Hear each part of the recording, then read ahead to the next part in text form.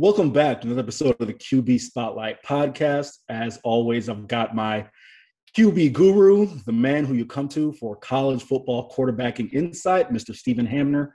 I am Eric Henry, SB Nation FIU beat writer, co-managing editor of Underdog Dynasty. Steve, how's it going, man? I know it has been a unique week and a half for you down there in the Lone Star State. First and foremost, before we launch into the QB we're going to talk about today and the topics we're going to talk about today, and always thank you for the questions. We did get a couple questions that we'll address off the top. How are you doing down there, man? I see you rocking the Montana Grizzlies shirt, but dude, how have you been like, man? First and foremost, everyone okay? Yeah, so we're all good. Montana brought down some weather to us that we're not used to, but luckily we kept power. We were without water for a little bit, but man, it's been people around us, still no power, still no water. So it's pretty crazy. It's like, being in Florida, it's like when a hurricane hits, the aftermath is pretty, crazy to build up. So it's kind of like that right now. Plumbers backed up. But we are good. We're safe. Family's good. Family's safe. Just a lot of people that without power and without water. But things are getting back and getting normal. So it's 70 degrees right now. And this time last week, it was like 1 degree, like freezing into snow, like record low temperatures throughout Texas, record high snowfall throughout Texas. So it was crazy as well. But as always, thanks for checking in. Eric was checking in on me too, guys. So he did a good job making sure it's okay. So we appreciate that. No, man, definitely want to make sure you and the fam are all right down there. Really quick, you said that people around you are still without some power and stuff? Yeah, like people so we're in the Austin area, but people like all throughout Central Texas still don't have power and water. And a lot of people won't have water for a while just because pipes busted. And so they had to, put a cap on it. And I don't know what they're doing for water, staying with friends, relatives.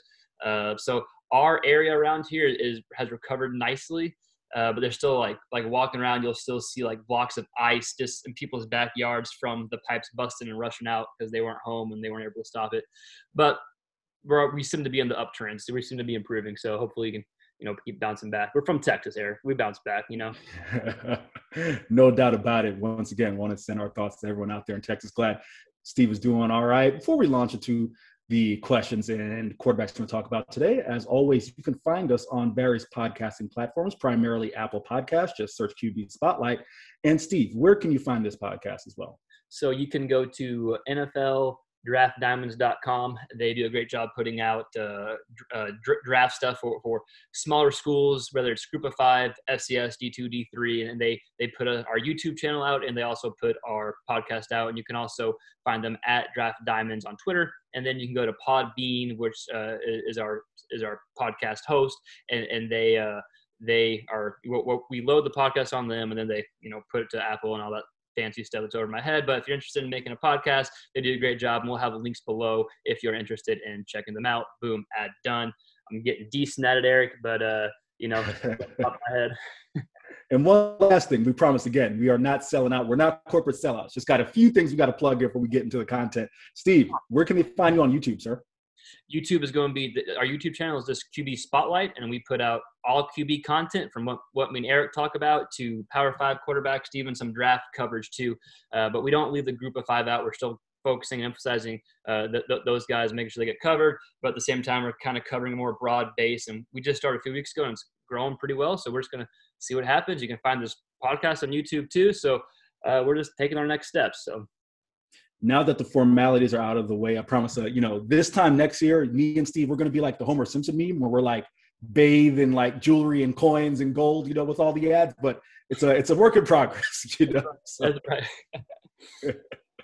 Now that we got that out of the way, going to jump into some of the Twitter questions we got. Got to shout out our guy, Joe Broback, who does a phenomenal job covering college football. He is a college football content curator as well. You can find him on Twitter at Joe Broback. That is Joe, Joe, Broback, Broback. Find him at UDD, and his podcast is CFB with a JB. Now, his question. What do you both think about Daryl Mack at ODU? For those of you who may not be familiar, Daryl Mack, better known as, AKA, I should say, shouldn't say better known, AKA DJ Mack. No, it was the former UCF quarterback who started the 2018.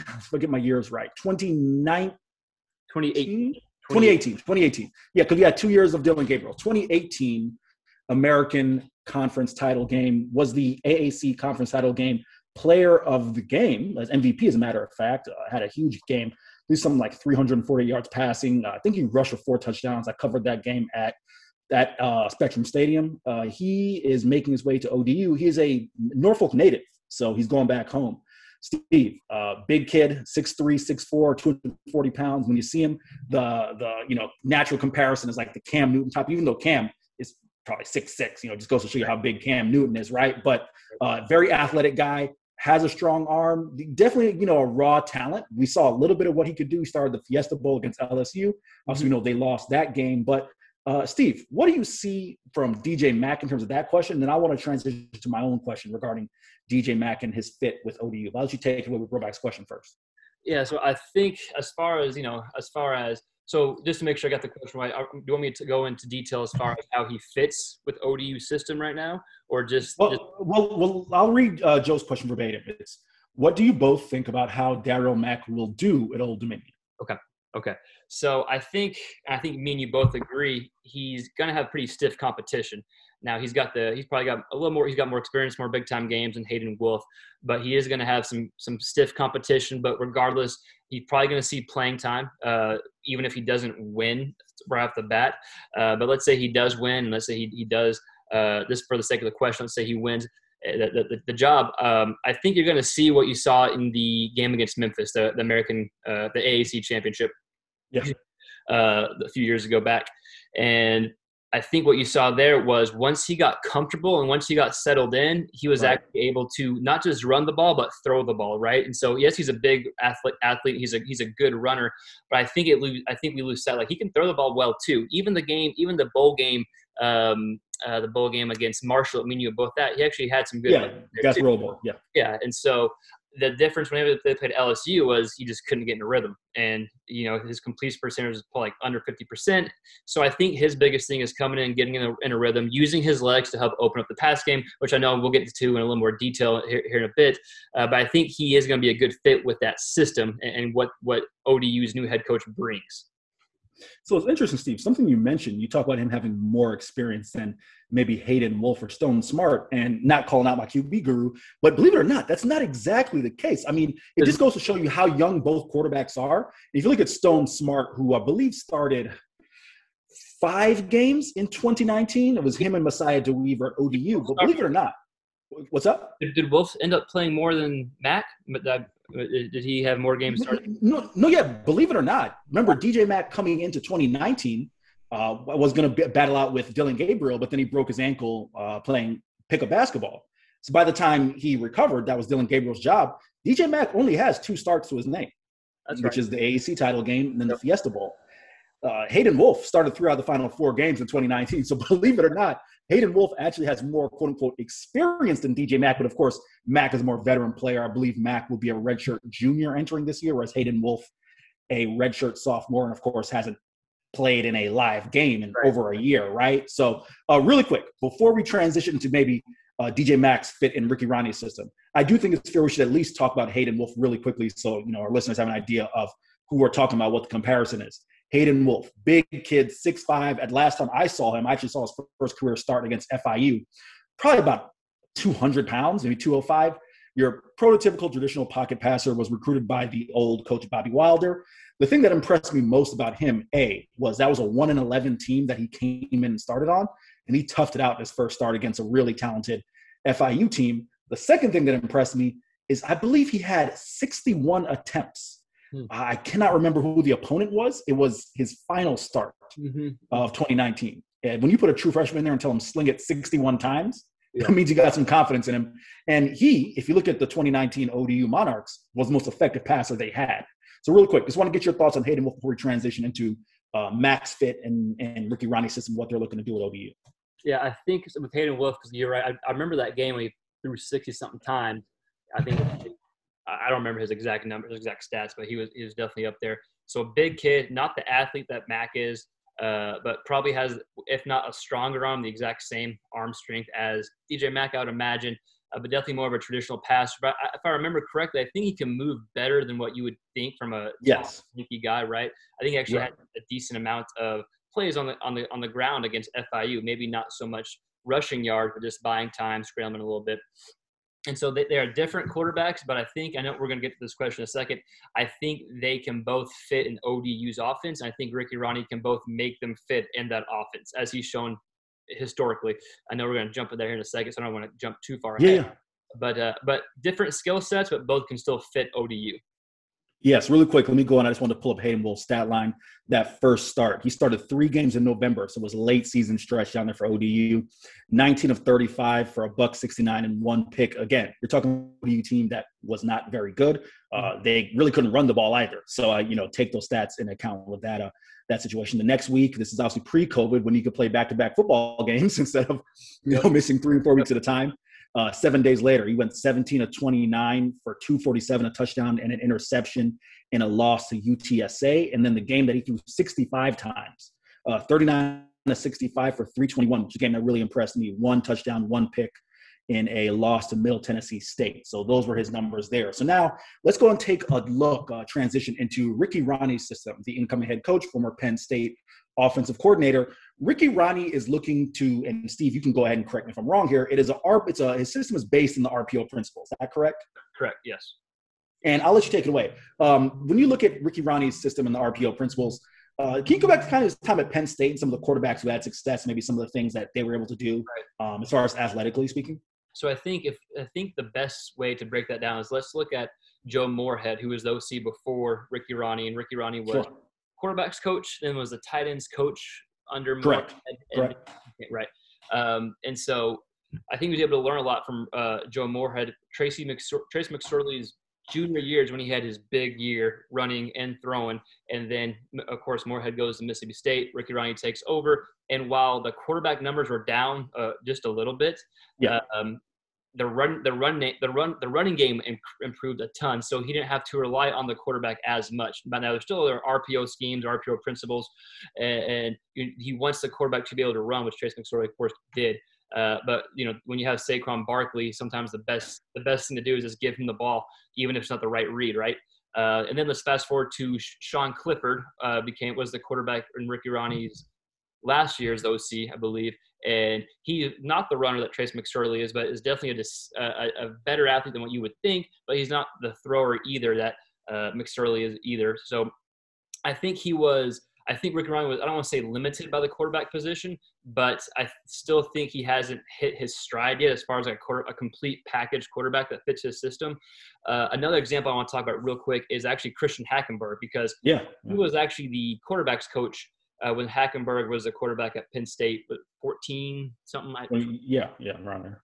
And so obviously Hackenberg, was an NFL bust and didn't, blow people away in college, but nonetheless, he was still a second-round draft pick. He still had a fine college career, and Ricky Ronnie was still able to develop him in college a little bit. And so I think where that comes into play is the fact Ricky Ronnie has developed pro-style quarterbacks like Christian Hackenberg, and he's helped develop Trace McSorley, who's more of an athlete, and Sean Clifford, who is a hybrid, if you will, who can run and throw. So I think that bodes well for not only Matt, because Matt can fit that RPO system extremely well, but also Hayden Wolf. Say if Hayden Wolf just looks sharper and better, well, Ricky Ronnie has tools and has a system where he can surround Hayden Wolf and put him in a situation to be successful without doing as many RPO specific schemes with the quarterback leading it. All right, so I want to pick up right where you left off right there. Final question here as far as the ODU quarterback situation. 2-part question. 1, I want you to explain to listeners who may or may not know, but for those who don't know, explain what the key is if you're as a quarterback in running the RPO system in terms of what you're looking to read on a play. And the second part of that question, how much, because personally speaking, I think a lot gets made out of having the athletic guy in an RPO, right? Because obviously the R is the run, right? And if you have an athletic quarterback, that obviously presents a different dynamic than maybe a guy who isn't quite as athletic. But the second part of that question is this.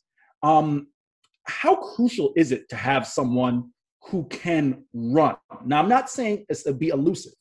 How crucial to someone that can run? Essentially, do you need to have that dynamic athlete in order to, A, run the RPO to probably its T? And the second question, to have them respect the quarterback run games? I know I threw a lot out you there. So, first part of that question, just explain to our listeners what the quarterback's looking to read there on that RPO, right? When you're running that offense. So depending on the call, the RPO will depend on what you're reading. Usually the quarterback is going to read one of the, so if you're watching us on YouTube, you have, one of the defensive ends or outside linebackers.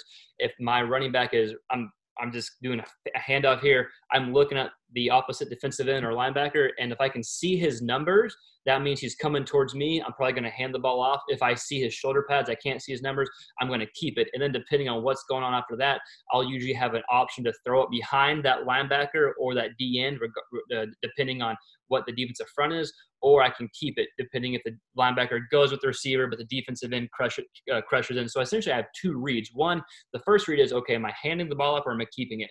The second read is, okay, I kept it, so am I going to keep it and run it or pass it? Does that kind of make sense? So no, you're sure. You have two reads. And if you hand the ball off, of course, you only have one read. But essentially you have two reads, and you're basically just trying to get a defender on an island and make him make him have a lose-lose situation, which goes into the second part question.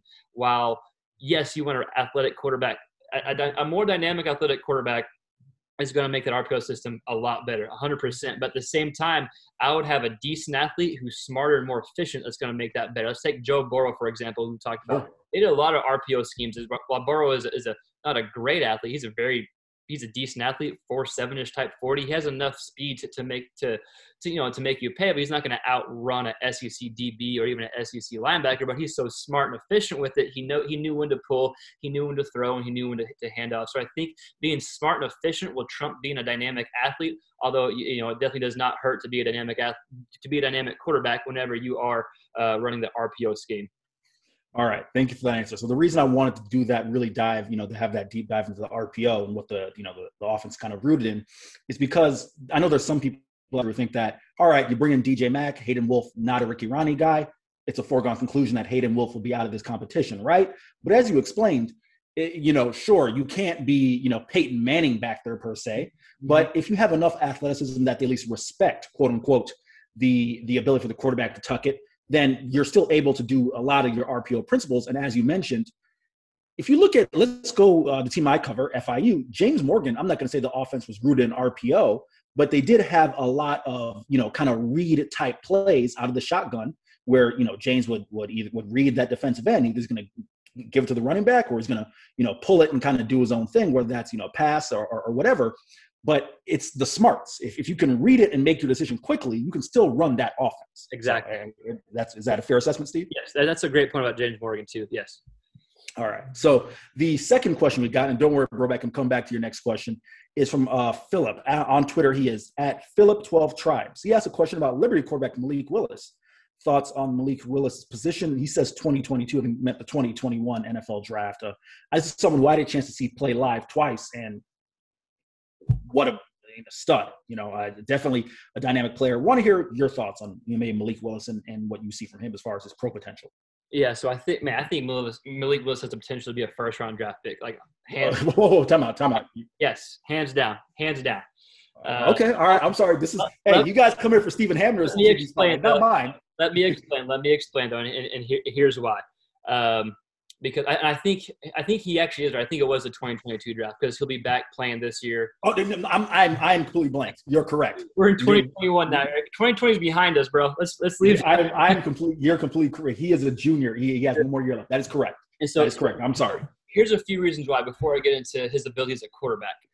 Let's just look who's coming out this year at the quarterback position. We have Trevor Lawrence, Justin Fields, Zach. What's the BYU? Zach Wilson. Yeah. Trey Lance from North Dakota State, Mac Jones from Alabama. Those are pretty much your top 5 guys, and all of them are being talked about being a first-round pick, right? So this is like a heavy quarterback year. It seems like every year is a heavy quarterback year, but off the top of my head, I can't think of the number 1 quarterback next year that's going to be in the draft, right? Unless I'm probably just blanking, but off the top of my head, go for it. Yeah. Maybe the OU kid, Spencer Rattler, but Spencer Rattler. But anyway, so the fact this is a quarterback-heavy year and Malik Willis is in his wheelhouse. I'm not saying he's going to be a first-round pick, but potentially. No. Yeah, you're saying the talent. Yeah, the talent is there, and the way the stars are kind of lining up is there as well For that to happen, though, he needs to have another big year like he had this year. Because if Zach Wilson is getting first round pick buzz, and he has the talent, there's no reason why Malik Willis shouldn't get first round or top talent, top pick buzz either. Malik Willis's arm is going to be A+. His athletic ability is A+. His ability to move in the pocket is A+. Maybe I'm too high on, but man, I'm already sold. However, he needs to have another year like he did this past year at Liberty. It can't be a drop off. It has to be the exact same or even better. And if it is better, especially with Hugh Freeze's system, and especially the way the NFL is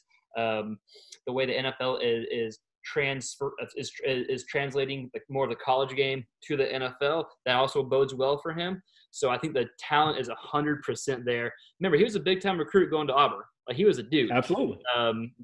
But now I think he's in a better place to get drafted at Liberty than he would have been if he won the job at Auburn. So I think he's got a lot of potential. Will he be a first-round pick? I'm not going to predict that.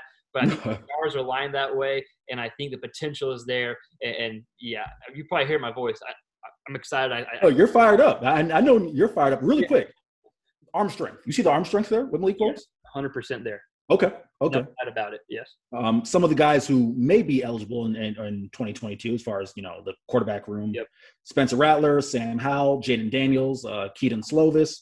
So Malik Willis would be right there. Just really quick, run off Malik Willis' stats. And again, like I said, I had a chance to see him play live. He had an excellent game against FIU in week 1, and then he put that team on his back in the Cure Bowl. I always forget the name of that bowl game. It's the Cure Bowl against Coastal Carolina.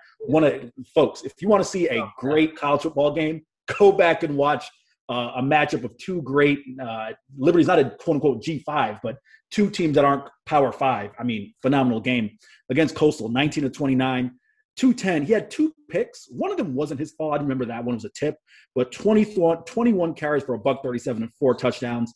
Against FIU, 21 carries for $168, 3 touchdowns. I'm just looking at his numbers here. I see he went over the 300-yard mark twice. He did it against Southern Miss, 24-31 for 345 and 6 touchdowns, and Western Carolina 14-19, 306, 3 TDs. So definitely, like you said, needs to have another year to build on it. But okay, noted on Malik Willis. And hey, Philip, thank you for that question. Yes, keep them coming. Real appreciate it. Broback has one final question here. Who benches more between myself and Steve Hamner?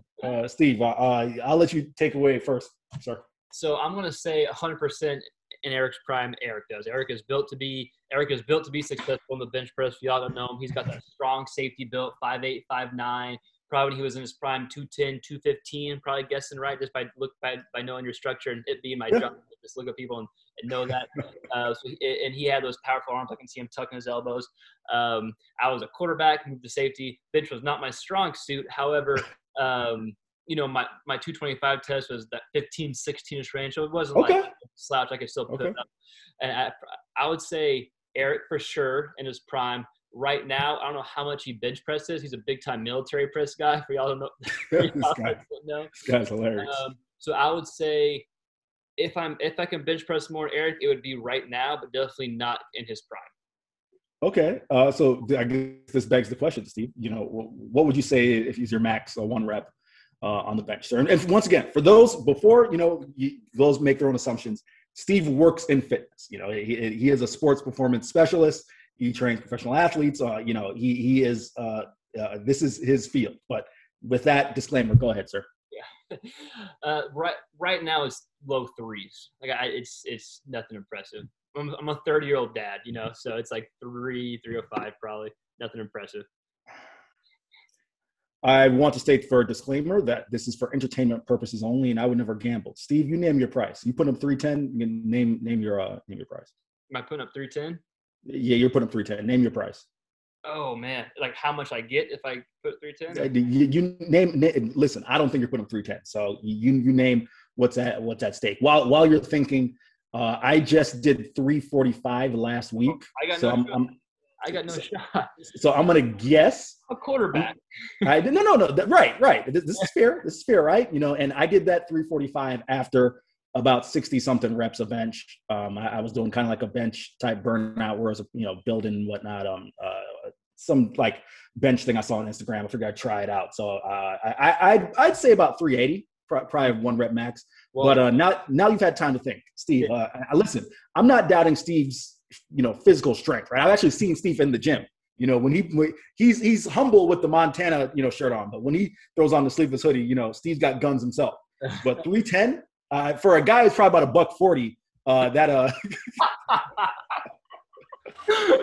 Oh man, Eric's got jokes today. Okay, I'm gonna remember this. Him and his. Eric's in the gym listening to Flow Rider and Trick Back and all this stuff, but we don't want Houston rap. We don't want him to listen to Houston rap. 310, I probably won't get right now. Okay. I'm probably 300-ish. Okay. We'll we can take this off here. We got plenty of QB stuff to get into besides this. So, Broback, we appreciate the question. Really, as we'll transition into some of our topics today, we want to go ahead and rank the quarterback play as far as the G5 leagues, American, CUSA, Mountain West, Sun Belt, as it relates to quarterbacks heading into spring. Steve, what conference do you want to start with? Okay, so here's what I'm going to do real quick, and then I'm going to have you, because I know I think you're going to disagree with me here. So I'm going to go down kind of my rankings going into spring, explain why, and then you can go. And then I want you to go through yours and explain why.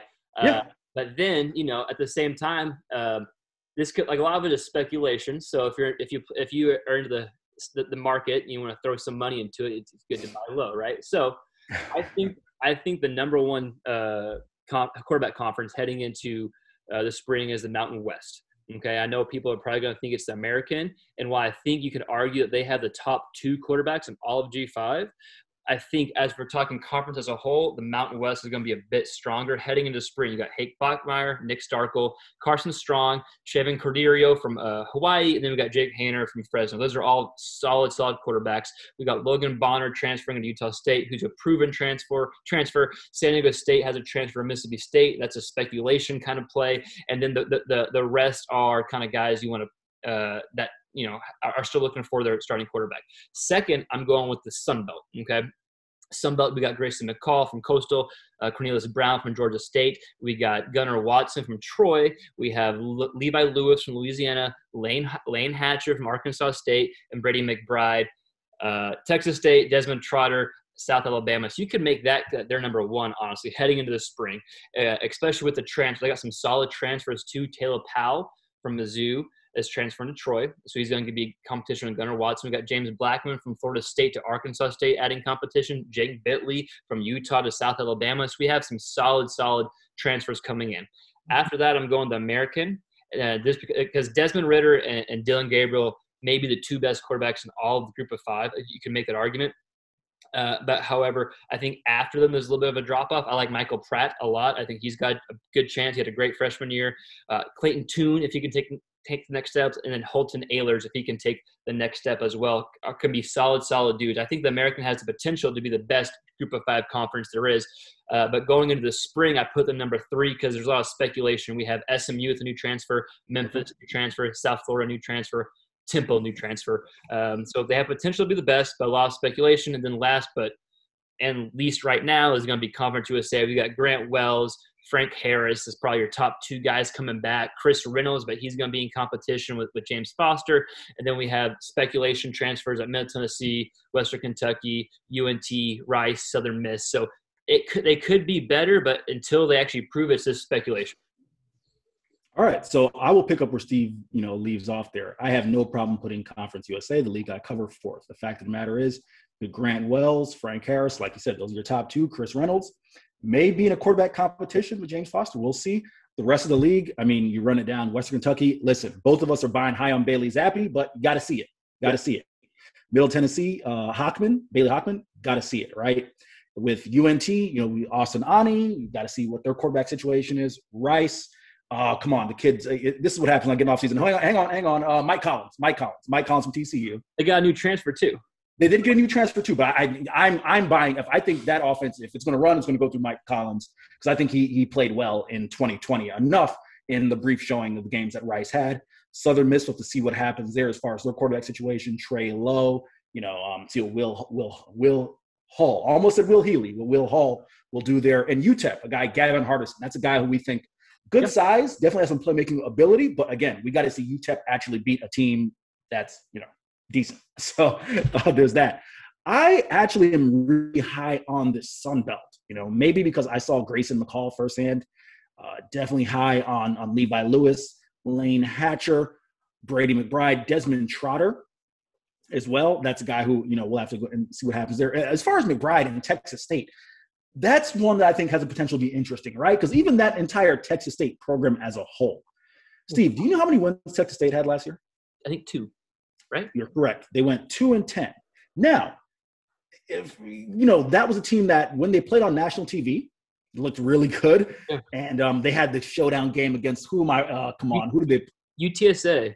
It was like UTSA. There we go. It was UTSA. 48 or something like that, right? Like it was right. And you go back, it's like, wait a minute. He only had 2 wins last year. Yeah. Let's see what Jake Spavital is able to do there. I actually am maybe a little higher on the American than you are. I'll put Mountain West second.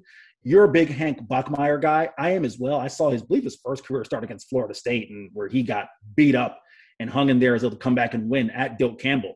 I believe that was the kind of the beginning of the end of the Willie Taggart era at Florida State there.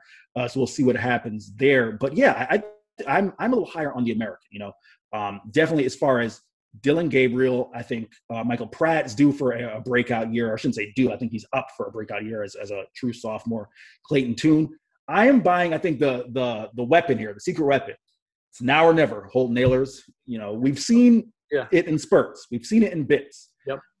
What can necessarily, or what is going to happen there as far as this, this year and his potential? Really quick, I want to ask you about Temple's QB situation. This is just me spitballing here really quick. Who was the transfer they got offhand? I'm not remembering off the top of my head. Dwayne Mathis from Georgia. Right. Dwayne, okay. So Arkansas got benched. Right. So you have him. How do you feel about Real Mitchell? As far as I know, he's still there, right? Yeah. Yeah. We can go back and amend this otherwise, but to the best of my recollection, he's still. I believe Real Mitchell got the start against UCF because of COVID, COVID situation. But just what are your thoughts on him? Just really quickly. I really don't have I know he was a good athlete, and I think he, bad circumstance where in high school he was benched for the #1 quarterback in the nation. So be it, right? QB1 fans, you guys know that. Exactly. So yeah, I don't know. I think with the American, I just think. And it sounds like you're banking on the speculation that they're all going to turn out, which is fair because they do the transfers they have coming in are top quality transfers. So that's why I said the potential to be #1 is there for sure in my opinion too. Steve, I'm going to put you on the spot here really quickly, right? So I'll let you go ahead and pick. I won't ask. I'm going to let you pick. Out of the 4 leagues here, what quarterback situation do you believe, or it could be a handful, 2, 3. I won't limit to just one. Has the biggest boom or bust potential? Ooh, man. So, okay, if it was going into 2020, I would say Desmond Ridder in Cincinnati, but he kind of boomed last year, right? As we said, and boom or bust, man, that is good. Man, okay.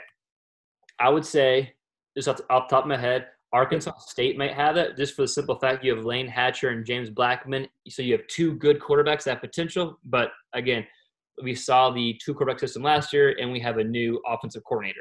I mean, a new a new coaching staff. Right. But that's not what people want. They want to hear like the new stuff. Maybe Tanner Mordecai at SMU, Grant Gunnell at Memphis. Maybe.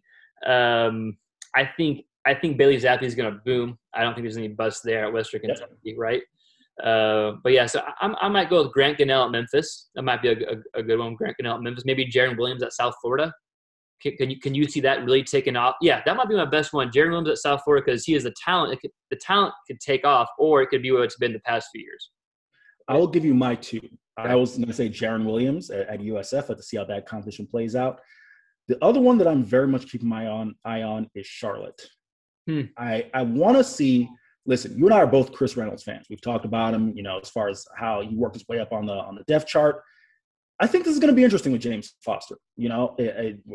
For whatever it's worth, Chris Reynolds is not, quote unquote, a Will Healy recruit. I'm not going to say Will Healy guy. So I think that's not a fair way of summarizing it when a guy's led you to a bowl game, right? But he's not a Will Healy recruit. He was brought in by the former coach right now, whose name has escaped me, former defensive coordinator at Marshall, Brad Lambert, right? Brad Lambert, the first ever coach at Charlotte.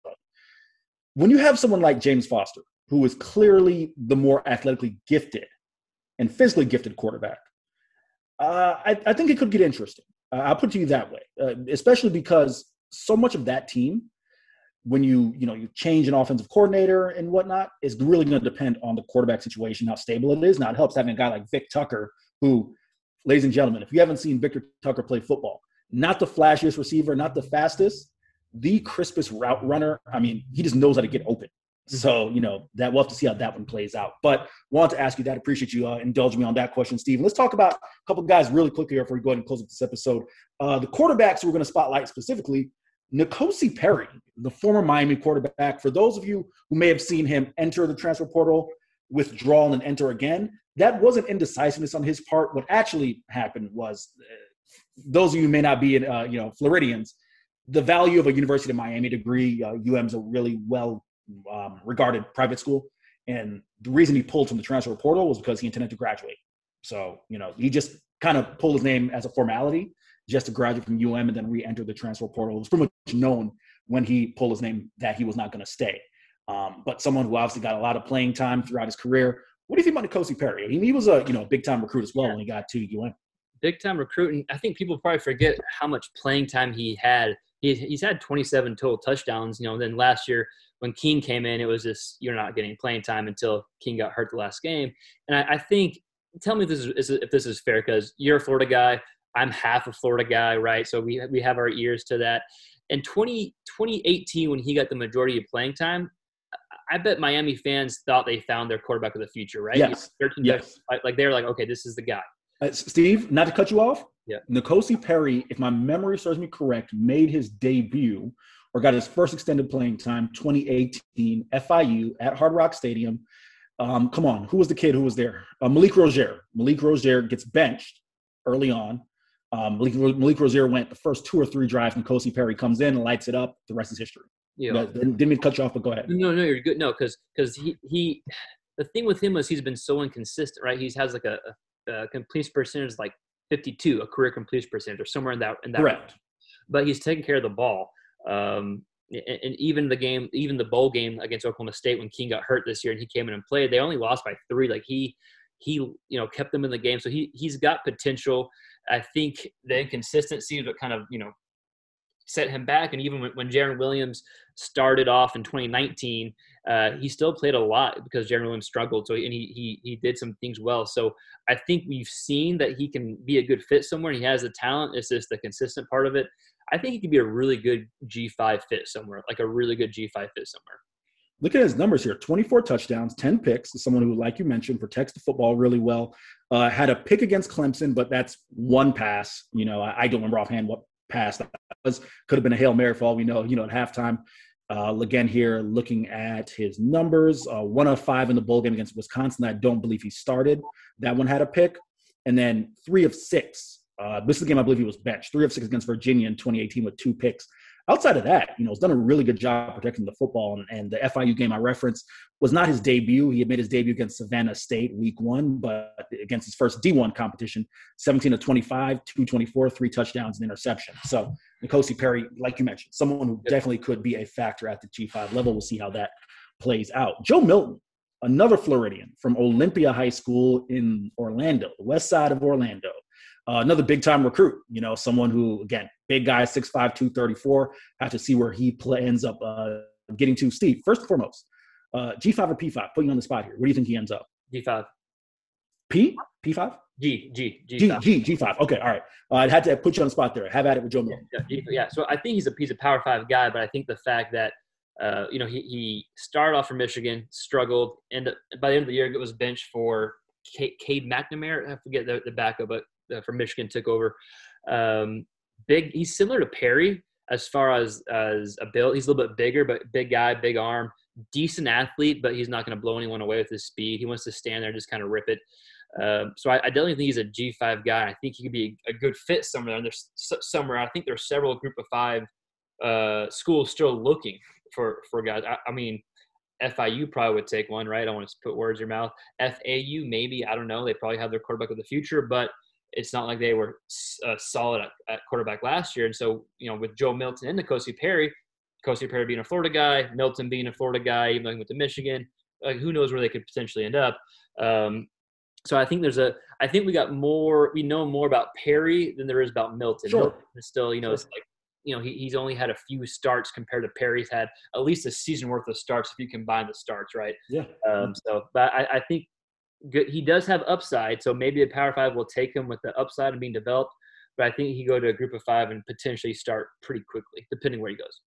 Yeah, really quick, you talk about FAU. You look at the situation there. Michael Johnson Jr., the son of newly named offensive coordinator Michael Johnson, is at FAU. So we'll see how that plays out. Obviously, coach's son, but that doesn't mean you're guaranteed to start. Willie Taggart Jr. is there at FAU. So, you definitely could be, an interesting situation where you have two sons of the primary offensive play callers on the team. But, it's an option. If you look at FAU, they definitely are a quarterback away. So it wouldn't shock me to see them say, hey, family ties aside, we got to win ball games. So they're in FIU as well. We know Butch Davis is high on some of the younger quarterbacks he has, but I still think they're going to bring in a veteran quarterback as well. We'll see how that goes. Of course, they still have Max Bortenschlager as well. The last quarterback we're going to talk about here, a guy making the jump from G5 to P5, a guy who I didn't realize is this big. Big, huh? Yeah. Anthony Russo, 6'4", 240, going from Temple to Michigan State. He's a big dude. Eric, do you remember the game he played against UCF? Was it 2 or 3 years ago? And it was like a 50-something, 40-something game. Yeah. Kenzie Milton going back and forth. That's the first time I was like, damn, Russo can play. Like he's a gunslinger, right? And so I think I got a few things for Russo. I think he is going to a situation where he can start Michigan State. The start at Michigan State last year transferred to Northern Illinois.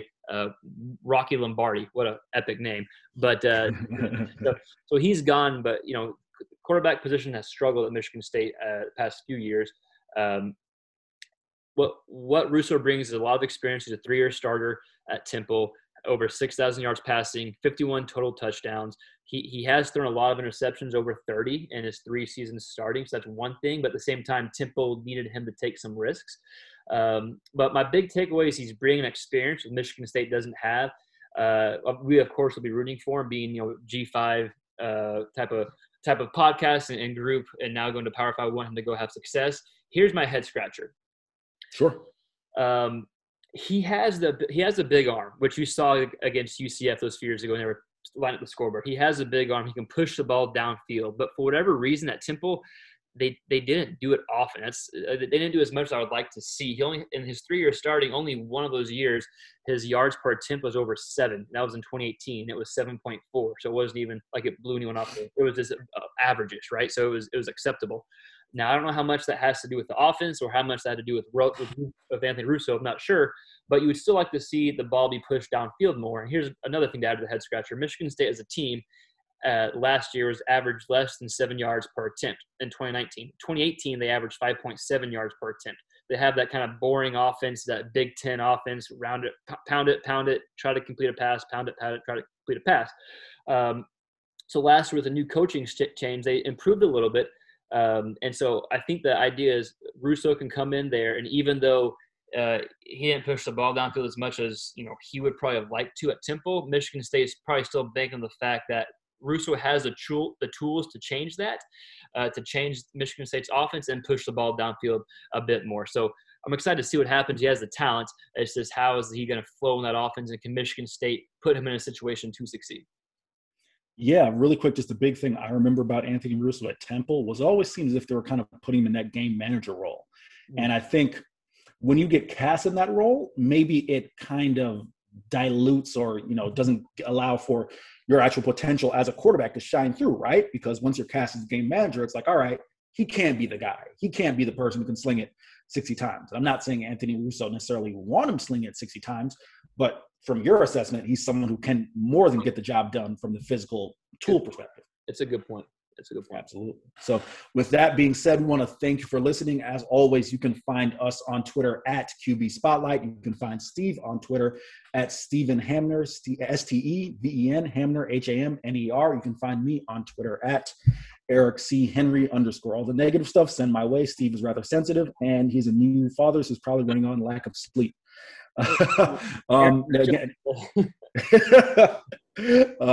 as you can find the podcast through Podbean. They upload to Apple iTunes. You can find it in various podcasting platforms. Again, sincerely, please reach out to us on Twitter. We welcome all feedback. Twitter, leave your reviews. It's the only way we can help this podcast grow. YouTube as well. Leave your, who you want to see on YouTube. Steve is doing an excellent job breaking down those guys. Spring football is right around the corner. Any topics you have, we won't just continue to do transfer portal quarterbacks. We'll get into quarterback battles. We'll get into, a litany of things. Probably do some draft stuff as the draft rolls around as well. So any topics, shoot them our way. We will be more than happy to address them. Thank you for listening. Spring football again is around the corner. Stay safe, everyone, and happy football watching.